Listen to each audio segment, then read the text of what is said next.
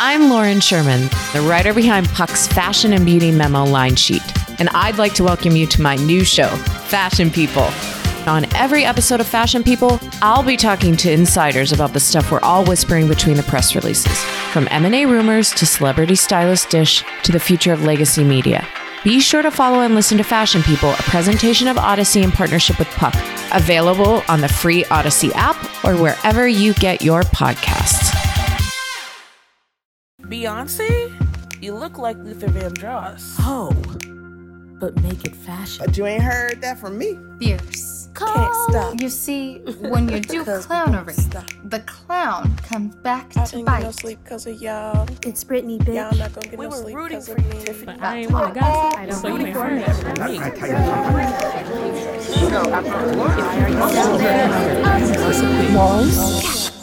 Who said that? Welcome to Back Issue, a weekly podcast that revisits formative moments in pop culture that we still think about. Each week, we're going to go back into the past and revisit unforgettable moments that we all think we remember. And we're going to learn what they can teach us about where we are collectively as a people right now. This week, all things Tyra Banks. I was rooting for you. We were all rooting for you. How dare you? Ho, we're gonna make it fashion. I'm Tracy Clayton. And I'm Josh Quinn.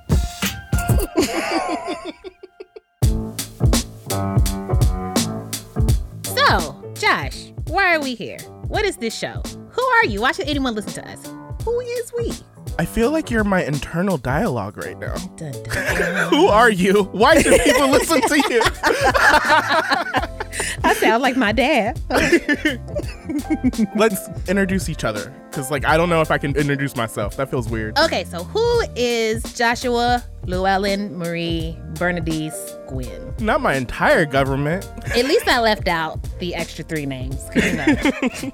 So Josh is a producer at Pineapple Street Studios, where we have made what feels like 8,000 million, 100 billion shows together. I also like to refer to Josh as like a walking Rolodex of all of the pop culture moments that you don't know that you remember until you hear somebody say it. Josh is the one that's probably somewhere saying it. If you were in podcast form, Josh, this is what the podcast would be. Just like reasons to yell out your favorite catchphrases and sing your favorite songs from 1993 or whatever. God, I love 1993. Can we go back? You got a time machine on you? I'm ready to go back. Way back to the womb sometimes, honestly, but that is a different show. Okay, I think that's you. I think that's an accurate description. It's my turn, though. Oh, I was nice to you. Don't forget that. Okay, so Tracy Clayton is a podcaster extraordinaire. I don't think I need to say more than Beyonce knows that she's alive. We woke up one morning, everyone got onto Beyonce's internet, and Blue Ivy had cut out a picture of Tracy's face from one of the podcasts that we worked on. And made a collage with all these other super notable people. I was directly next to Toni Morrison, not bragging, just saying. Can you? Just saying. But yeah, that's who we are. We are making this show because we're obsessed with this shit. Can we say shit on our own show? Hell yeah. Fuck it. So a lot of these moments that we are absolutely obsessed with, that we reference all the time, that we send our friends memes about, these are moments that were basically overlooked by the white stream media, which is what that is now, basically. But, you know, who's to say that In Living Color doesn't deserve its own New York Times, New York Magazine deep dive? I think that the white stream media will dig into these moments when it's profitable, right? There are these random pop cultural moments that I feel like they just gloss over, and then bam, pops up in a conversation, or boom, then it's in a marketing campaign for some huge corporation. Right. We know who Moesha is. Buy our perfume. Exactly. And it's just like, what? And Back Issue is that space that we can go to where we can kind of do our own personal deep dive into these moments and figure out why they've stuck around and why they've stayed with us and why they were formative in the first place. Right.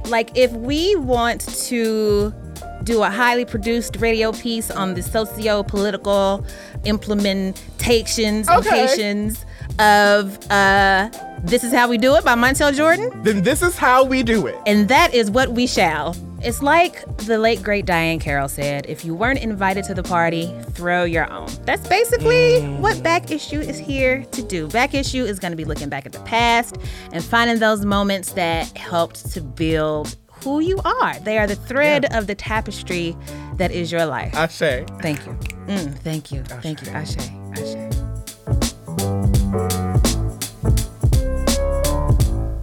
Okay, Tracy, we're going to talk about Tyra today, right? Yes. I think we should break down some of the things we love and hate, and then talk with someone who knows her really, really well. So for those of you who don't know who I am, my name is Jay Manuel. I'm the creative director for all the photo shoots and runway shows for America's Next Top Model.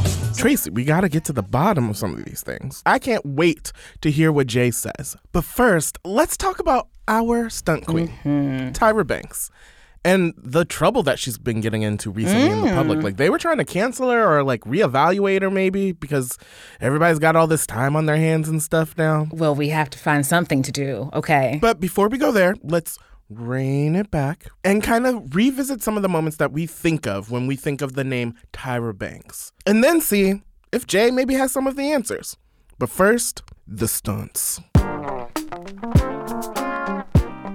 I cannot think of a stuntier queen than Tyra Banks. Josh, I don't know if you're aware, but Tyra has made some decisions in her day. Oh, I know. Did a couple of wild things, like that time she gave out Bedazzled Vaseline to her talk show audience, and they were so excited for some reason.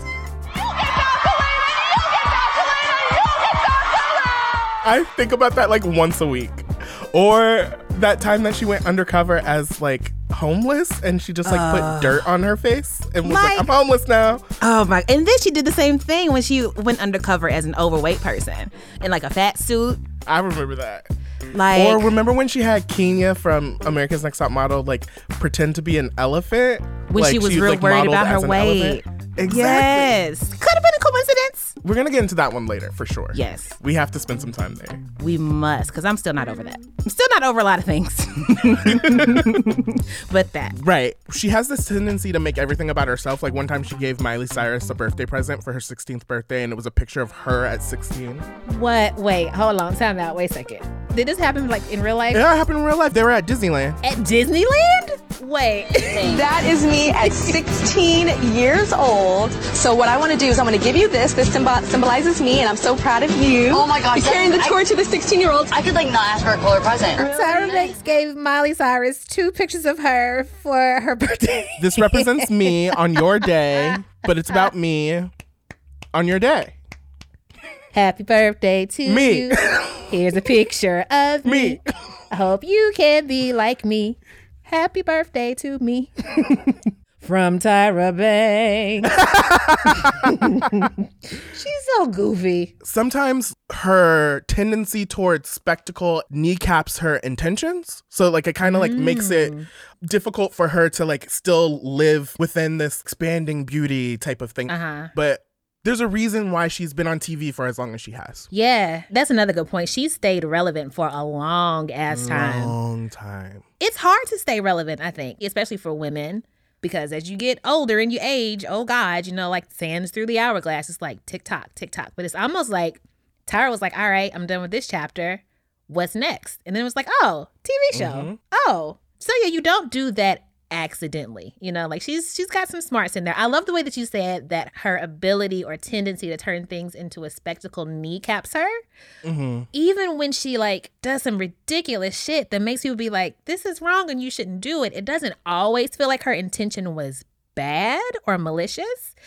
It's just kind of like, girl, you are so extra. You know, like... Yeah, her intentions are usually good. And that's another thing that I really like about her. Like, her mission statement seems really to be, like, to expand what beauty is and to expand who's included in the conversation of what's beautiful. For someone who was in her position that looks the way that she looks, like, she didn't have to do that. Like, you know what I mean? Like, she could have rested on that face and that body and kept going to the bank, you know? It seems like the attempt to include trans people, fat people, short people, different races, like that seems to be like her North Star. Yeah, and I feel like that is important, even though when we look at some of the ridiculous stunts that she pulled through today's lens. Like back in the day, like you were saying, like she knows what it's like to be the only Black person in the room because she usually was. Yeah. Like I can just see like this boardroom, like with this like big, like heavy, like wooden oak table, and there's all these serious looking white men in suits all around it. And then there's Tyra. Mm-hmm. And she's like, okay, I have to make my presence at this table count. And I think where she gets kneecapped is when she makes all of those conversations about her. You know, like Tyra, I just want to hear someone who is considered quote unquote morbidly obese tell me what it's like to be them. I don't want to see you pretend to be them and then go back to your skinny life. You know what I mean? I think what that is something that Tyra's actually really good at, which is trying to bridge a connection between her and someone else, like making herself accessible. Because like if you think about what supermodels were like in the 90s, they were completely inaccessible. Like you could not reach them, you could not touch them. They were in the most exclusive and luxury places. And like if you think about models today, they're on Instagram and you can DM them. And so I think that is her trying to make herself as accessible to someone else as she can. But it's like the downside of that same sort of like intention. And I feel like a way that she attempted to do that was Model Land. Can you talk to the people about Model Land? I know you do, Chad. I know. I wish we could just move to Model Land.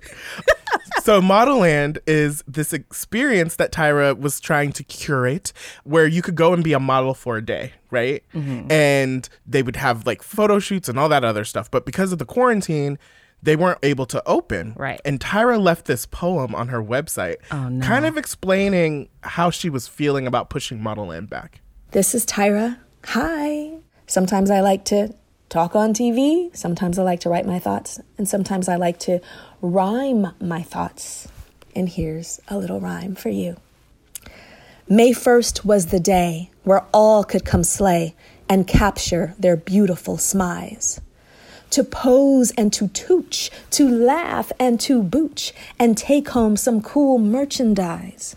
So I put on my mask and pose a little ask, please celebrate our almost birthday. But real birthday will come and our workplace of fun will open and all can come slay.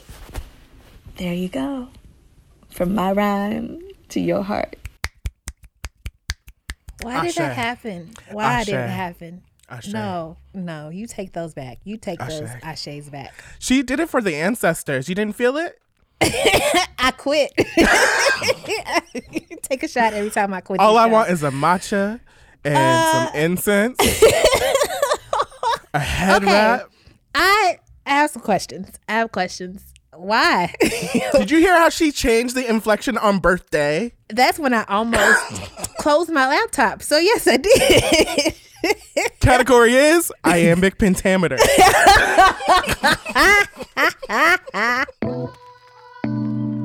But you know what though? Like even though like my first response is to roll my eyes all the way into the back of my head until they come back up to the front by themselves, I like that she does goofy shit like that. It really, as far as like the accessibility that you were talking about earlier, like she does get very like personal and vulnerable, which makes you trust her. And if not trust her, at least like be lenient when she does kind of like go too far and do a little bit too much, you know?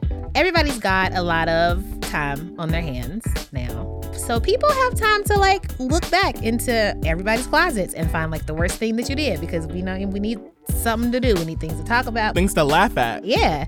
Also, everybody's trying to escape the current day and like we're looking backwards a lot. So unfortunately, this looking back and looking backwards led Twitter to talking about some of the really ridiculous moments in Tyra's past, notably from Top Model. All of these like really fucked up moments where like in the moment, you know, you didn't really realize it was fucked up because it's just like, oh, here's a thing that's happening. It looks uncomfortable, but at least Black girls on TV are like whatever. But as much as she worked to make space for others inside the world of modeling, she also was kind of like restricted. Like there were some boundaries and barriers that she paid attention to. And we most common saw this on Top Model when it came to like flaws, even though she's always like, oh, your flaws are perfect and beautiful. She's also like, all right, makeover time. we're gonna do the exact thing that you do not want us to do to your body. you but know, like that the entire audience absolutely wants to watch. Oh my, it's the best episode. It's the best episode. Okay, so what happened was Danny, cycle 6, beautiful girl, black girl, had a gap. Beautiful gap. And it comes makeover time, and this is what Tyra wants to change about her. So, Danielle, you went to the dentist, but you refused to have your gap closed. Do you really think you can have a CoverGirl contract with the gap in your mouth? Yeah, why not? This is all people see. It's Easy Reads Beautiful CoverGirl. It's not marketable. Yeah, just a little bit is okay, but I don't want to completely close it. Well, I guess she just left the gap wide open for another girl, baby. I agree. I feel like when I was watching it then, I don't know that I had like the language to describe like the discomfort that I felt about it. This is a genetic thing passed down in her family. Like, what if she was attached to it? And she was attached to it. And like, that was what was at the heart of the whole conversation is finally Danny's like, you know what? It was real fucked up. I didn't want to change my gap. And it was kind of confusing because Tyra's always talking about, you know, embrace your flaws and this, that, and the other. But then she's like forcing me to make such a permanent change to myself, which is so fucked up. And back to the contradiction, right? Like it stands in direct contrast to, what was the word that she made up? Flawsome or whatever? Yeah. This is not very flawsome, Tyra. That was not flawsome what you did at all. You can tell her intentions are good because like she always is talking about how beauty lives in the world of and she had Isis King on America's Next Top Model, which was probably like the first time that I saw a trans person on a reality show. Yeah, same. Outside of, you know, like talk shows from like the 80s and 90s that were like horrible. Isis, this girl is absolutely amazing. And my staff said, Tyra, there's something a little different about that girl. So what's different about that girl? I was born physically male, but mentally, everything else, I was born female. Isis. Ultimately, Isis wasn't able to go all the way. But in her brief time on Top Model, she helped us all redefine what beauty really is all about. It's crazy how much has changed in even that amount of time. Like, I wouldn't have imagined seeing a show like Pose or something at that time. Like, it was so revolutionary that there was this trans woman on this show as a competitor, but like it wasn't like sensationalized. Yeah. It was just like, we're doing this thing and we've never done it before, and that's that. Yeah. For me, because I grew up and I still revisit sometimes old 90s talk shows. Yeah. There were like a handful of just like tropes that everybody did. And one of those was, is it a man or is it a woman? And it was always like, you know, in this like sensationalized, like, it's a game. And Ricky's were the worst. Ricky would be like, girl, I don't want to mislead you, but these women are actually, I can't think of one that rhymes, but you know what I mean. I know what you're talking about. Yeah. Like, me and this woman went on a date, and then I found out she's a mate. Like, what? Exactly. My favorite actual Ricky Lake episode title is, excuse me, girl, don't be misled. You are a skank, a hoochie, or a chicken head. That was the name of the show. No, they were wildin'. Yes. It was a different time. But it was really cool to see Tyra try to like expand what was happening, because it was really ahead of its time. I think it's like the same year, slightly before, we see Laverne Cox on I Want to Work for Diddy. Oh, wait. I forgot that happened. Yeah, that was the first time that we ever saw Laverne Cox, was when she was on that reality show where they were like, it was like The Apprentice, but Diddy did it. It was terrible. It was so bad. But it's really bad. So like, this is way before we see Laverne Cox like on the cover of Time and like Orange is the New Black. Tyra was willing to do it. So like, I think that can't be taken away from her. Yeah. But at the same time, do you remember when she gave that dude the beard weave? She put a weave on this man's face. Let's see how this gonna look. I'm sitting here and I'm nervous because everybody wants to know, what is this gonna look like? You look at Black Lincoln. There you go, boo. Okay. There you go. I'm loving myself with the beard. Like, I like the look. Not a Black Lincoln. Wow. So everybody was like, oh yeah, this looks good. Everybody was like, thumbs up. I know the audience didn't. They eventually changed it because it looked so bad. Wow. Wait, is this the hole in the market that we've been waiting for? Do we need to have a line of lace like front beards? Merkins for your face?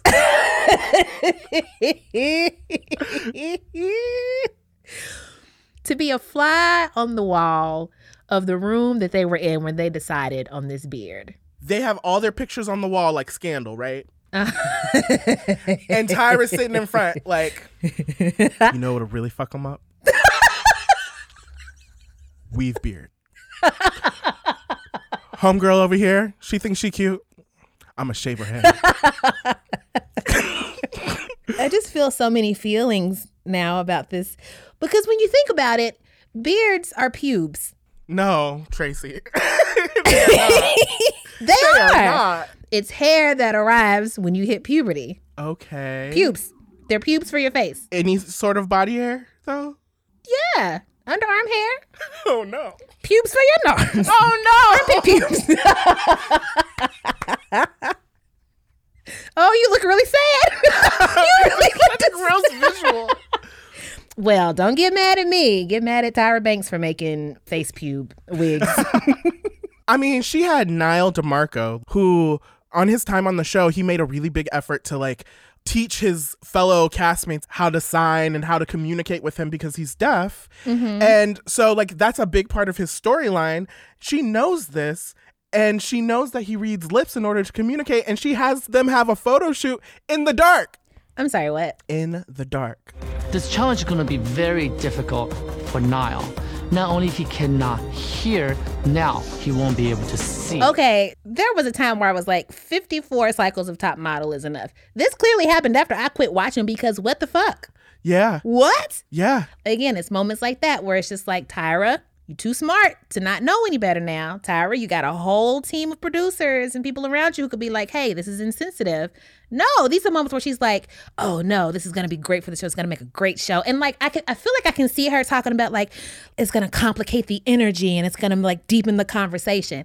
No, girl, no. You are making people uncomfortable. But she's also making really good TV.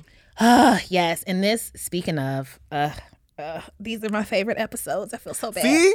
This is something that she did on Top Model all the time. So tell me if you remember this. Cycle 4, right? There was a girl named Kaylin. Kaylin had lost a friend. A friend of hers died. Like an actual friend that she knew in real life died. She's sad. She's hurt. She's grieving and she's mourning. The next photo challenge was the 7 Deadly Sins challenge where they had to pose in coffins. And her fucking friend just died the day before. Well, I hope none of you are afraid of tight and confined, creepy spaces. Follow me.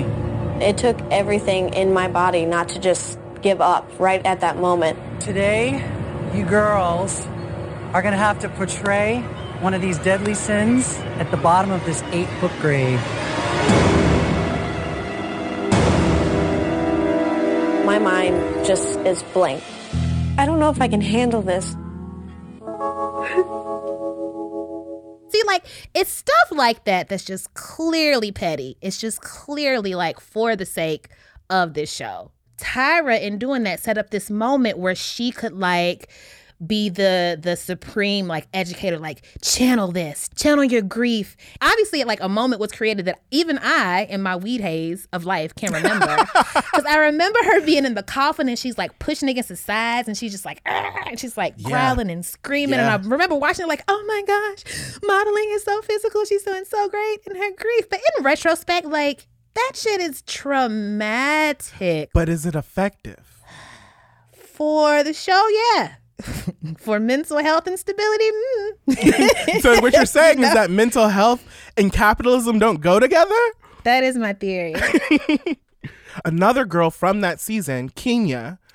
Kenya. They were saying that she had issues with her weight. I mean, if you look at the girl, she doesn't look like she has any sort of issues with weight at all. None. She looked fit. She was. If she walked down any sort of street in Detroit or Chicago and somebody and you were like, Miss Lady. Exactly. Miss Lady, excuse me. Hey, can I walk with you? Can exactly. I walk with you? But they planted that seed of doubt in her head that she was like not as thin as she should be, as thin as like the rest of the contestants. And so during the 7 Deadly Sins challenge, they made her gluttony. And put a bunch of food and donuts in her coffin. They made this girl model with snacks. Kenya, it just came off looking a little campy as opposed to fashioning. Don't hold your tummy like you're pregnant. Okay. I've seen drag queens softer than her. Oh my God. So fucked up. And they also use copious like footage of her like walking around like eating like snacks and stuff. They like really prey on the mental health of these contestants. Yeah. That's not the only time that her weight comes up during the shoots. Like they had this other challenge where they had to pose as like the essence of an animal. Which already. Girl. One week is gluttony, next week is an elephant. Right. Everybody else has these sexy little animals, but I get to be the big fat elephant. Ugh, why do I keep getting stuck with these fat, like, characters? What is going on? They made her an elephant. And this happened to be a challenge that was like sponsored by Lubriderm, like the lotion. So they all have an alligator below them and like a patch of skin. So they was like, you fat and ashy. Oh my God. And that sucks because it does make such good television because, like, I'm just like, is she going to pull it off? Like, can she get a good picture? Da, da, da, da.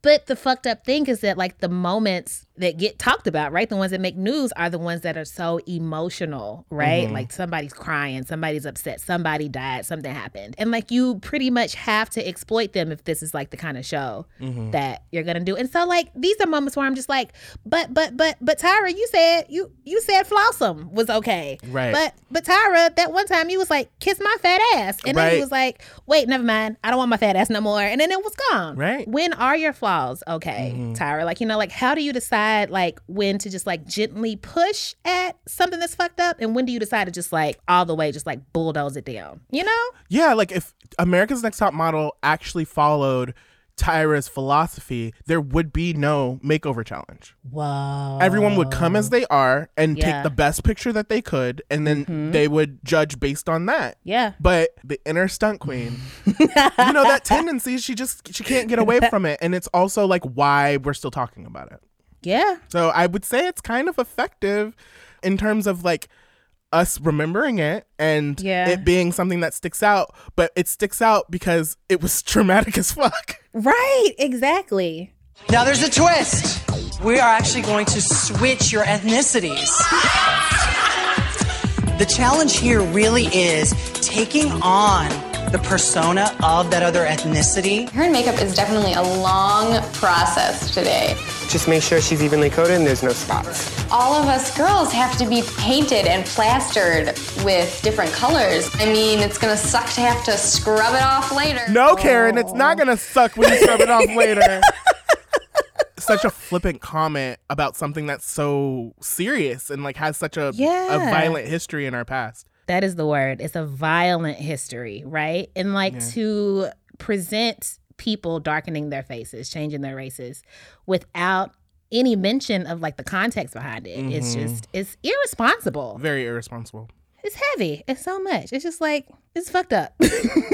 You know? It's one of those examples of like where intent doesn't matter when impact does. Because I really doubt Tyra Banks like set up this thing so that she could have people trading races in order to like make fun of blackness or in order to continue in those same sort of tropes that you see from like minstrelsy and like blackface. Yeah. One of the things that people love to watch is transformation. Like people love to see something become something else. So if you understand that, you can understand why she would want to have a challenge where they're trading races. But to do so without understanding the gravity and the context that blackface has played in this country. And would I have been more upset if she had done the challenge and then educated the girls about blackface and like what it means. Right. Or if they just didn't do it, and I think they just probably shouldn't have done it. Yeah, I agree. I do think this is one of those moments where like Tyra is trying to just like push the boundary and push the limits and break down barriers. But, maybe pick another barrier, Tyra. Pick another door. There are other options. I mean, like something that heavy, you got to have history and context behind it. Yeah, for sure. Also, all the white girls just look like white girls in extra dark makeup. And all the black girls look like white chicks. Yes. It never works. It never works. Literally. It does not. I'm Bobby Finger. And I'm Lindsay Weber. And I want to tell you about a podcast I think you're going to love. Who Weekly is a podcast about everything you need to know about the celebrities you don't. Does celebrity news stress you out? Are there too many people you've literally never heard of? Check out Who Weekly, a podcast hosted by Lindsay Weber and me, Bobby Finger. Each episode goes deep into the biggest celebrity stories of the moment, and if you're still confused, we even have a weekly call-in episode where we'll answer the most burning listener queries. Who Weekly airs twice weekly with brand new episodes on Tuesdays and Fridays. Listen and follow Who Weekly on the Odyssey app or wherever else you get your podcasts. I'm Shimol Yai, and I have a new podcast called The Competition. Every year, 50 high school senior girls compete in a massive scholarship competition. I wouldn't say I have an ego problem, but I'm extremely competitive. All of the competitors are used to being the best and the brightest, and they're all vying for a huge cash prize. This will probably be the most intense thing you've ever gone through in your life. I remember that feeling because I was one of them. I lost. But now I'm coming back as a judge and also a kind of teen girl anthropologist. Because if you want to understand what it's like to be a young woman in America today, the competition's not a bad place to start. Hopefully no one will die on stage tonight. From Pineapple Street Studios and Wondery, this is The Competition. Follow The Competition on the Wondery app or wherever you get your podcasts. You can listen to The Competition early and ad-free right now by joining Wondery Plus. Josh and I have clearly thought about America's Next Top Model a lot, perhaps more than most, but we thought it would be a good idea to get a point of view that neither of us could actually offer. And that is the point of view of someone who was actually there on the set working, somebody who was inside the America's Next Top Model machine. And we wanted to do this with somebody who knows all things Top Model and Tyra Banks. So we reached out to Jay Manuel, who served as the creative director for the first 18 cycles of the whole 5,796 total cycles that America's Next Top Model had. Jay, take us back to like when you got the call to do the show. Like, what were you doing at the time? What made you say, yes, absolutely have to do this? Back in 2002, the only reality shows that were on TV at the time were The Real World on MTV, and then we had Survivor, but there were no competition reality shows. Like there was no Kardashians, there were no any other competition shows. Tyra and I had been working together for years. I got this call. She would always call. We would talk every day. And then I got this call. It was 6 a.m. I was in bed. You look at your caller ID, on your landline people. On your what? I don't understand those words. And I'm like, what is she doing up? Because I'm thinking it's 3 a.m. That's my first thought. So I thought something was wrong. Right. So I picked up the phone and I was like, what's wrong? And she's like, oh, I got it. I know what I'm going to do. Like, I got it. And she talked about this whole idea of doing this model competition show that she wants to pitch. And Kenya Barris, who's one of her friends, they were like Blackish fame, right? Yeah, of course. Yes. Everyone knows Kenya. But he worked with her on creating a treatment to pitch at the time. She said, you're going to have to help me. She goes, of course you're doing my makeup on every episode and blah, blah, blah. Because I was her makeup artist at the time. And I said, sure, whatever. It was that was my first call. And then I remember the process of her pitching. I think it was a hard pitch because she went to a lot of different places. And then she went to then UPN, which is no longer around. R.I.P. UPN. R.I.P. Yes, UPN, which was merged with Warner Brothers. And that's what created the CW. And so it was just really a very different time of kind of assembling something that was that new. At first, I was just going to be working with Tyra behind the scenes, but on camera, working with the girls, etc., doing the makeup for the photo shoots and all of that. That was officially my role. And we were going to do these other segments that kind of gave people a behind the curtain look, if you will, at the industry. So when season 2 started, they basically said, you're running the show when it comes to all the creative and the photo shoots. You bring on the photographers and we'll give you a budget per shoot. And that's just kind of how my role was born. And then it turned into working with the sponsors for the different shoots. And I literally just kind of ran all the creative and did the final runway shows. So it was a lot of work behind the scenes. People saw me on camera. They had no idea what I was doing behind the scenes. It sounds like it was like a really scrappy, like pull all your resources in that sort of a working environment. But like, did you know that it was going to be a huge hit when you first started in those early days, like the first cycle? I remember Tyra saying, she's like, we'll be lucky if we get like just one more season. So we didn't think this was something that would go on for, Tracy, as you said, 365 seasons or something like that. But I remember she was thinking, we'll get like 3 seasons. I would love for you to walk me through like the process of like creating the photo shoots, because some of them were like wild in like a good way, in a what is happening kind of way. Like there was crumping. There were like, who was like, okay, so today we're going to have them like pose with elephants. What do y'all think of that? You know what I mean? Like, what's the process? How did those shoots, the ideas for those shoots get born? I really just had a phone call with Tyra saying, she just said to me quite simply, she goes, I want the girls to go through things that I went through. I'm like, makes a lot of sense. So, when the girls were shooting in bikinis in New York, when it was winter, well, we often shoot opposite seasons. That was something Tyra had done. So everything we did in season 1, we just wanted to kind of root it in reality so the girls knew what they were going to be up against when they walked into the industry. And I thought that was really brilliant of Tyra to kind of have the foresight just to kind of go there. But there was a shift, because when the show became increasingly more popular, you were talking about appointment television. We had millions of people tuning in, and now you have all these sponsors. So then it became a lot of cooks in the kitchen. So once we came out of season 3, which was the Eva, Yaya, Takara season, it was a huge season. People love season 3. Love that season. I'm not dissing season 1 and 2, but 3 just kind of like, it blew us into the stratosphere. I really felt then the pressure, like everyone kept saying, okay, now we need another layer, a layer. So what started off as a conversation between Tyra and myself, then it was notes of like, and we're going to do this. And we're going to do that. Like just notes. And sometimes I would push back on certain layers and they heard me. And then there were other times when I pushed back on layers and I was told I had to execute the creative. And you guys can probably all appreciate that sometimes you feel like you have to do your job by putting your voice and you want to respect and honor the project. But if they say you've got to do something else, you have to listen to them. So it becomes tricky. Yeah. One more teeny tiny question. Did someone intentionally like make Kenya be the elephant because they knew she was feeling a way about her weight? Do you remember that? Yes, I do remember that. I've been asked that question several times. Really? Absolutely not. And I can tell you, because when we pre-produced that shoot going into South Africa, we weren't sure we would be able to get certain materials for those shoots. So that creative was actually designed early on. And what we did was we assigned girls to characters and we had backup. So if this girl got eliminated, then this girl would be this. If that girl was eliminated. So it was actually done as a pre-production meeting, and it was purely coincidence off of our grid.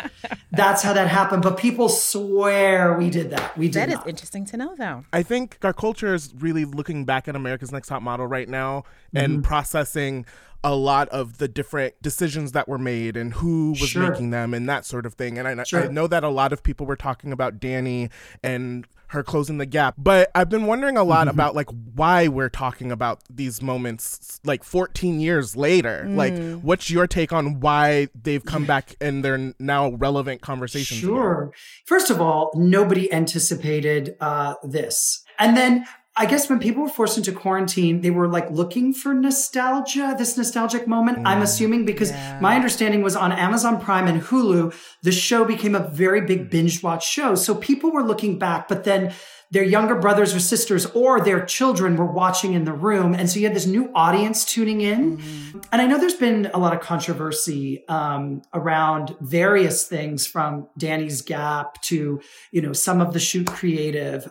Specifically, I believe they were talking about the Got Milk at a shoot we did in... That's the one where they trading races. Changing races, yeah. And I think that was cycle 4. And I do think with that shoot in particular, I did go to my co-EP because I felt very uncomfortable kind of going to the higher ups, and that included Tyra, and talking about how uncomfortable I was with the shoot. Because as the creative director, I was on camera for that. You know, my parents are from South Africa. They grew up under apartheid. You know, I was educated. The first time I went to South Africa, I was born in the States, but I went at the age of 7 and, you know, stayed with my family where they lived under that regime.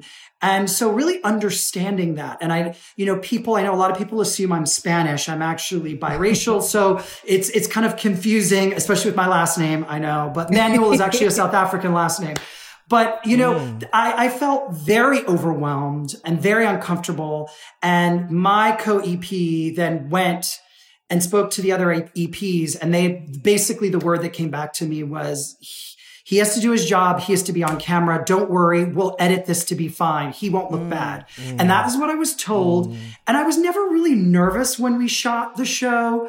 It was just a very natural environment for me to be in. You know, the girls walk in. I'm like, hey, girls, so today we're doing da-da-da-da-da-da, you know? But that day I was petrified. I just thought for sure, you know, I was going to wear all of this.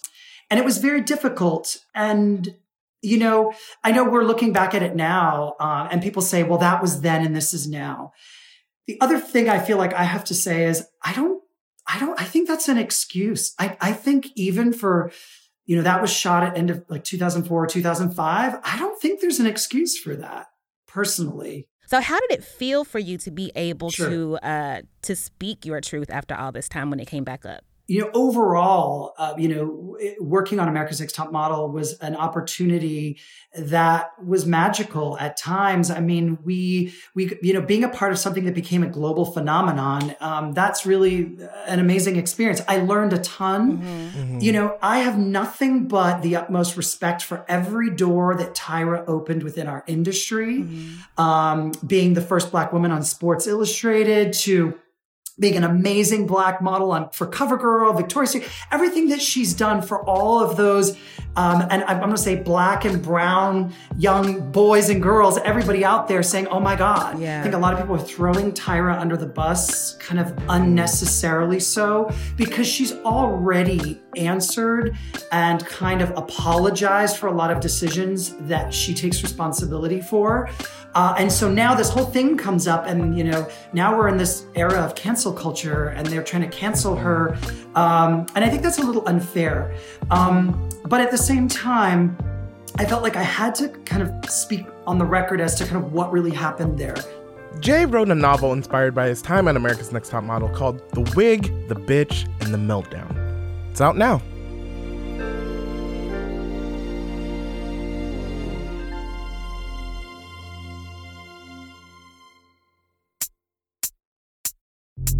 Learn something from this. Learn something from this. Learn something from this.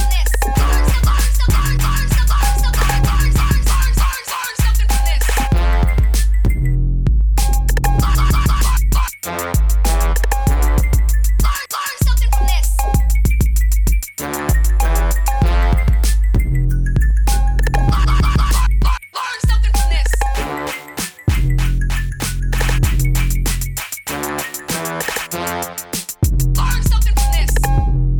So, Josh, did we learn something from this? I think we did learn something from this. Talking to Jay Manuel, I feel like I got like a peek behind the curtain and I learned some stuff I didn't know about the show. Like, I didn't know he was the creative director of the entire thing. And it happened like on the spot. Like, it was a beautiful show, you know, like a lot of like the shoots and stuff. And I'm just like, okay, that's all you. I see it.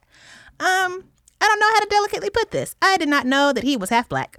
I didn't either. I didn't. I had no idea. But it really makes me think about the creative differently. Knowing that the person that was executing the vision was like, you know, had a personal stake in like how these things happen. And I'm, of course, like having a Black person there doesn't make it not problematic. Right. But it does change like how I am perceiving it a little bit. Right. It's kind of like he's like, Okay. Let me relax a little bit. You know, like at least like there's a reason to like trust what I'm seeing, you know? I feel you. I feel you on that. Also, apparently the Kenya as an elephant thing was not planned, which I feel like is just really good editing.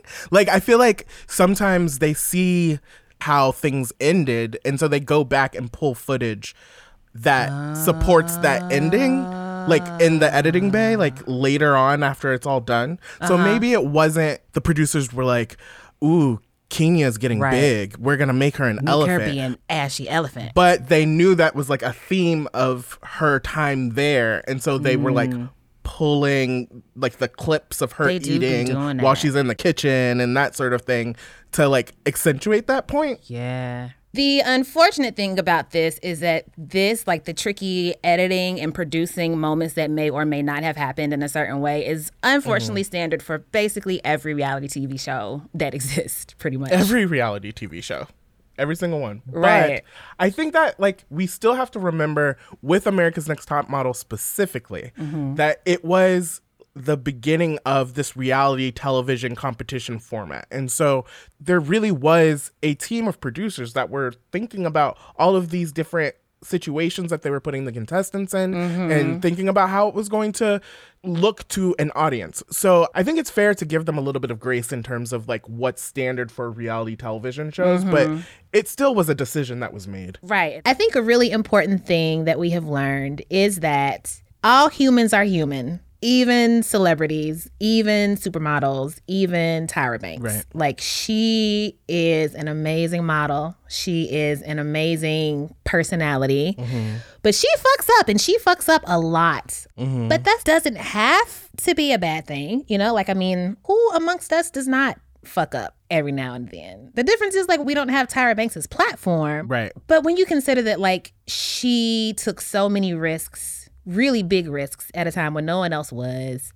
She was essentially like learning in public. Right. Which is a thing that I've got some experience with as a podcast host. Like sometimes you say dumb shit. Sometimes you tweet stupid shit. And learning in public is hard. Change is messy. The first person who tries, I mean, like 20 years later, is always going to look a shit show when you look back, right? You know? Yeah. So I think it's kind of like our ancestor W.E.B. Du Bois. But one of my favorite quotes by W.E.B. Du Bois, he says in his essay where he's talking about this theory of double consciousness, right? This theory of being like human, but also black. You know, like you have these two realities that are warring. And in it, he says, we know that we are beautiful, but we're ugly too. That's what it means to like see someone's humanity in full. That's what it means to be human. You know, like you can't just pick and choose like, I'm going to take the good parts out of this person or I'm just going to focus on the bad. Like, no, we're all dumb and we're all stupid and we're all fucked up. But that's where our culture's changed too, right? Because Exactly. if you think about Instagram and like social media, we've been trained to really curate our lives so you only see the best parts of them. I don't think it's intentional, but like this pressure to just like put the most perfect picture of yourself out there. When you have like millions of like young girls looking up to you and they want to be just like you, that means they want to be perfect. And that means that they're going to grow up suffering because there is no such thing as perfection. And we sure the fuck do see that with Tyra Banks. Yeah. You know, Yeah. as gorgeous as she is all these different enterprises she's done really stupid shit. And it gives me some comfort in knowing that. You know? Yeah. What I think Tyra brings up to me is like our culture has gotten to the point where it's so black and white. It's like I can hold two thoughts in my head simultaneously, even if they're at odds with each other. Like, yes, Tyra did a bunch of fucked up shit. Sometimes hilarious, sometimes problematic. At the same time, Tyra was an innovator. And when you're the first person in a space doing a thing, you're going to mess up. Yeah. I can see both of those things. But that doesn't stop me from acknowledging her importance and her contributions to the culture. For sure. I think it's really important to emphasize like the messiness of change because just like you said, when you're the first person to do something, of course you're going to look a fool for doing it or the way that you did it 10, 20 years later when we know better. So Hattie McDaniel, she was the first Black woman to win an Oscar. I think about her so much because her acceptance speech the most famous of the line that she's known for saying is, I hope that I will always remain a credit to my race, right? And the first time I heard that speech and I heard what she said and I heard the details, because I think that like she had to use the back entrance. And she couldn't even sit with the rest of the cast. And Exactly. Now, when I heard this story for the first time, I was in college. So like, this is like burn it all down, fuck the police. The system is like a joke. Revolution Now, Trace was like at the forefront. And so when I learned about Hattie McDaniel's speech, I was just like, this is just like it's the downfall of, clamoring for white people's attention and validation. And, how dare she not see that, being a credit to your race is a big burden. Exactly. But context matters. Context is so important. The words that she said on that stage meant something else when she said them. You know what I mean? Like this idea of being a credit to your race. I feel like if we look at that speech through today's lens, like we've already had a black president, we've had a bomb-ass black first lady. Of course, a woman saying, I want to remain a credit to my race is always going to sound messy and house niggery or whatever.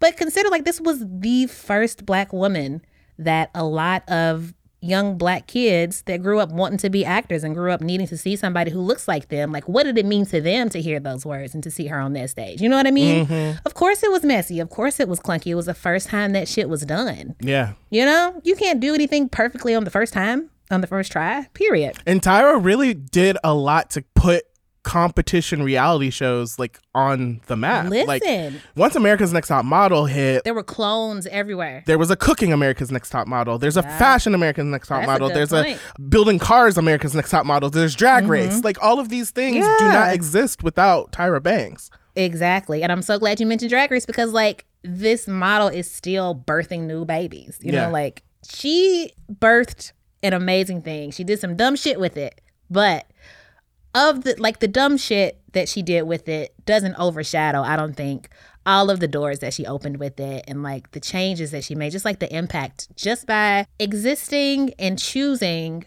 to try and take risks. Because like you said, she didn't have to do none of that shit at all. Do you know, did she apologize? She did apologize. I apologized for it because we put it out.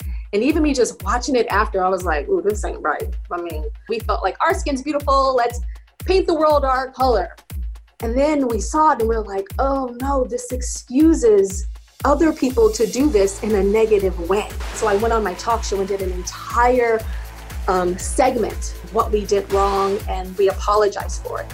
But not everybody saw that, Kevin. Also, just for the record, we want y'all to know that we did reach out to Miss Tyra Banks herself to get her comment, but she was not available when we made this episode. So like, I think it's just really hard to like exist. Period. It's okay to acknowledge that like you built this thing and also you fucked up while doing it. It's okay to do that. And I think it's necessary to do that if you want to keep growing and evolving and stay relevant as long as she has. Like, if she had just been like, well, look, y'all, it's entertainment. What do you want me to do? Y'all need to stop being so sensitive. Or I'm sorry if you were offended. Well, that gets a middle finger because you haven't learned anything from this. Right. And all you are doing now is just sitting back and profiting off of your willful ignorance. And that's what the problem is. Ignorance itself, think of all of the things that you don't know right now. Think of all the things that Tracy doesn't know. Whoo, child. Like, If you tell me to go in the kitchen and cook you a lobster and I don't have a recipe and I fuck it up, like I just didn't know. Yeah. But I feel like what Tyra did, it feels like she's learning along with all of us. I sat my ass down and was watching UPN like everybody else. But like, I think we all got here from somewhere. And I mean, just look at where Tyra is going now. I mean, look, Modelland. We're going to get you to Modelland one day. I really believe it, let's Josh. start a committee. Let's start an online petition, change.org. Okay, you started and then I'll sign. Okay. Okay. Also, she just got a new job? Yeah, What? Yeah, she's the new host of Dancing with the Stars. So, like, Tyra is not new to this reality TV thing. She's true to this. Come on, spoken word. We all got here from somewhere. Somewhere, birthday.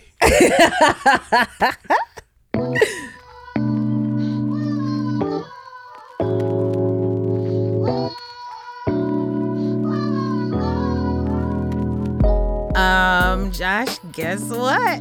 What? We just finished our very first show.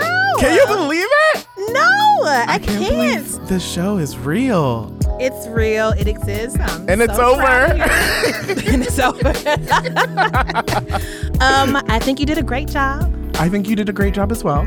Oh my gosh, thanks so much. Let's go celebrate. But first, let's do some credits, shall we? Let's do it. Back Issue is a production of Pineapple Street Studios. Back Issue was created and is hosted by yours truly, Tracy Clayton. And me, Josh Gwynn.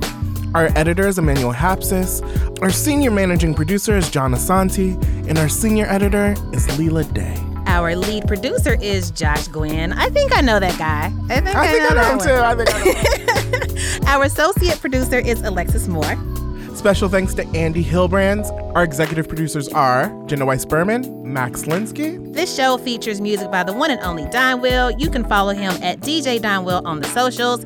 You can follow me on the socials at Brokey McPoverty. And you can follow me at Regarding Josh on all the things. You can follow the show on Instagram at Back Issue Podcast and tweet about the show. Use the hashtag Back Issue Podcast so we can follow along. Subscribe to the podcast wherever free podcasts are sold. Tell your friend, tell your family, tell your entanglement, tell everyone. We did it! Come back again next week so we can do it again. Please. Woo! And thank you. Bye.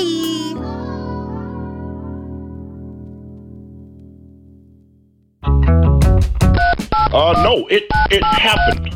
Why would I lie? You know I don't lie. Come on, Michelle. You're Back Issue Hotline, what's your emergency? Yeah, hi. I'm calling because, you know, Tyra was in the news again recently, and I was telling my kids about how she actually, predicted the presidency of the first black president of the United States of America. They don't believe me. No one does. I feel gaslighted. Gaslit? Okay, sir. What's your location, please? Chicago. Okay, sir. And why is it that you don't think they believe you? Well, I think most people don't believe me because it sounds so f***ing ridiculous, like many Tyra stories. So just to be sure I have this right, you're saying that Tyra Banks basically predicted Barack Obama's presidency. Is that accurate? Yes. Okay, sir. We're going to have to pass this on to our researchers, and we'll get you some assistance right away. All right, thank you. Oh, I just want to say I'm really grateful for this service you're providing. I just love it. I still in love with you. Okay, and what did you say your name was, sir? I gotta go.